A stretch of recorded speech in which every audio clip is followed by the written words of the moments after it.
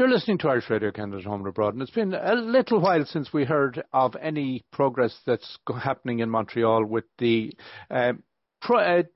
Memorial Park that is going to happen, and that was with cooperation of Hydro-Quebec, the City of Montreal, and the Irish organisations and the United Irish Societies. But since we had that conversation, there has been some analysis done on bones that were discovered in an archaeological dig during 2019. And the resulting findings were of 14 people, and that was 7 adults, 3 teenagers and 4 children. And there were suffered from some fractures, bacterial infections, chronic disease, signs of malnutrition. And fascinating. And Fergus Keys is here with me. We chatted with Fergus before. Fergus, first of all, thanks a million for coming back. You're very welcome. An exciting discovery, and I would have to say. Yep, absolutely. I'm not really sure how much your listeners know the background, but basically, of course, over 6,000 Irish died and were buried around an area called the Black Rock in Montreal, on the Montreal side of the Victoria Bridge. So about 2 years ago, REM, which is an organization building a brand new light transit rail system in Montreal, contacted us, and they said that their research seemed to indicate that one of the pillars that they were going to install might touch on the cemetery. They weren't positive, but they thought it would touch, and asked basically for our permission. We spoke to other members of the Montreal Irish community, and after a little back and forth, we decided, first of all, they were digging on CN land, so there was nothing we could really do to stop them, but we felt we should give them permission. So they came along to do about 2 years ago to dig this pillar, but to be on the safe side, they hired their own archaeology firm.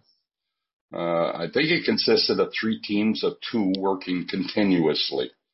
They also built a very specific basket that may be used in other archaeology studies around the world now. It's quite an interesting basket.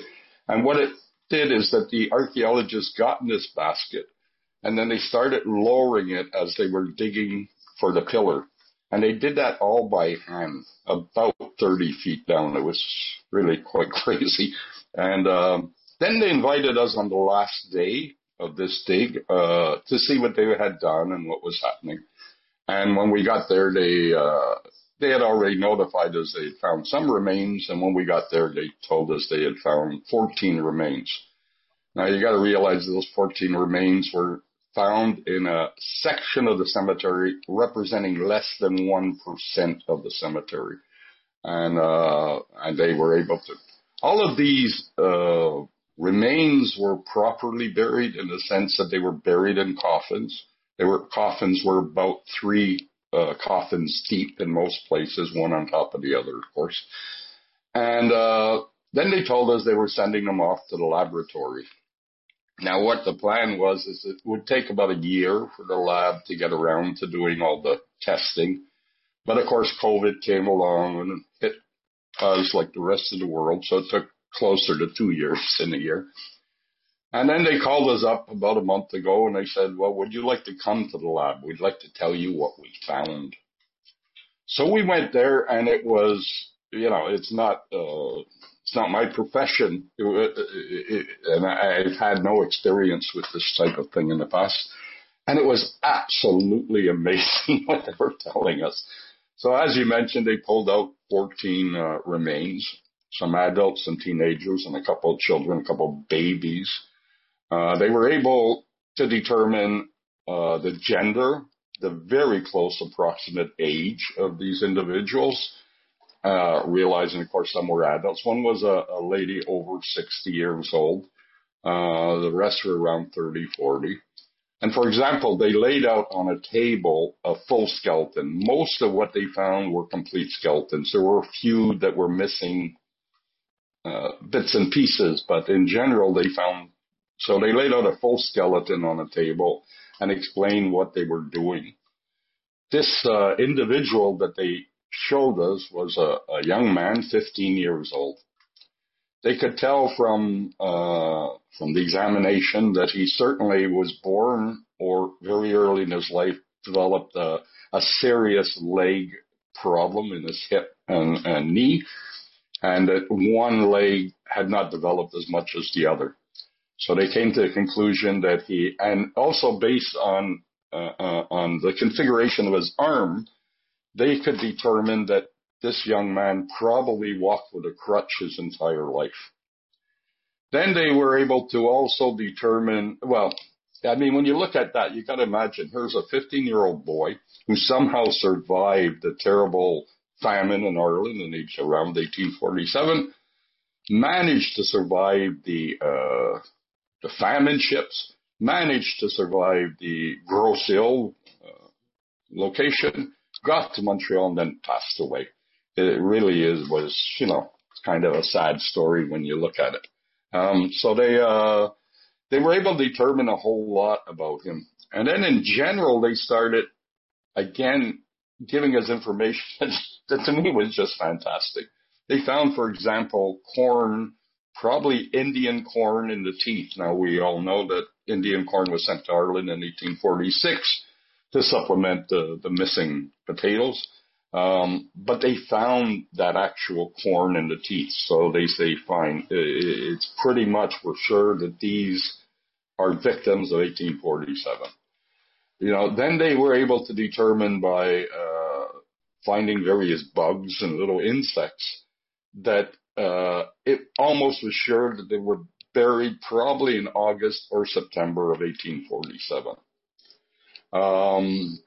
They went on with all kinds of other various things that they were able to determine. And now the next step is going to be that this particular lab does not do DNA. It's not their thing. So they are taking samples of each of the 14 and they're sending them to a separate laboratory in Montreal that does specifically DNA. The idea being that somewhere around, hopefully, the end of September, early October of this year, they'll be able to give us a DNA profile of each of the 14 individuals. Of course, then the fun would be to take these DNA samples and spread them through every genealogical center there is in the world, hoping to find perhaps some descendants, either here in Canada, in Ireland, in the States, somewhere else in the world. I'm not really sure. With the big plan, if it works, is that when the memorial space is actually finished, which we hope to start to dig in 2025, 2026, we will rebury these 14 individuals near the Black Rock and hopefully invite, if we find any descendants, we're not saying we will, but if we find any descendants, that we would invite them to the ceremony, of course. And the other thing they determined is most of these individuals came from the south or west of Ireland. They were able to determine that thing. So it really, I mean, it's just fascinating, really. I mean, I'm only touching on it. They spent 3 hours and gave us a 20-page document, but it's very, very interesting. Fergus, as you were speaking, the one thing that went through my head was this being video documented in any way, right? Because this is a powerful documentary, and even the basket that you mentioned, the process, that it would be powerful that 4 or 5 years from now that there was a video chronological record of what has happened. Is any of that being done? Oh yeah, absolutely. It's all been recorded. The other thing of interest that that they were saying to us is that the information that they're finding on these particular remains will probably go a long way to help research about the famine in Ireland. It'll provide additional actual information that people, in our case, for example, we knew the cemetery was about there. No remains have been discovered since 1945. So we know now that definitely that cemetery is there. So that's just a little bit of add-on information and gives more credence to the project. But even in Ireland, like I say, they'll be able to take some of this information. They also provide some information on the spread of typhus and the spread of disease in general, all kinds of general documentation that the scientific community will be very interested to know. So it's not only very narrow to our interest, but it seems to be internationally interesting according to the archaeologists. You mentioned there that hopefully the dig will start on the Memorial Park as well. And while I think it's important for those who may not have realised that the Blackstone currently is between the two lanes of the highway. Yeah, absolutely. You know, that I don't mean it facetiously, but you could be taking your life in your hands at times if you want to go visit the Black Rock. Absolutely, 100%. Now, again, the history, in case some people aren't aware of it, the Black Rock, the event happened mainly in Montreal, generally speaking, 1847, a little bit into 1848. In 1859, which was whatever that is, 12 years later, they were building this Victoria Bridge. Most of the builders of the bridge were of Irish descent. And they discovered some of the remains from 1847. Now, we're talking only 12 years, so it's probably pretty much in the public consciousness at that time. Mm-hmm. And they demanded that something be done to remember these Irish. So this rock was pulled out of the St. Lawrence River. The bones were gathered and put in one place for as long as the grass grows and the water flows, as far as they were concerned. And the Black Rock was put on top of it. And it has its own history. It was moved, it was returned, and all that. Then in around Expo, which happened in Montreal in 1967, the city, the road comes off of the Victoria Bridge, and the city, for some reason, it went back and forth. There was all kinds of argument. Originally, they wanted to move the Black Rock. The Montreal Irish community was up in arms, said, you're not moving it anywhere.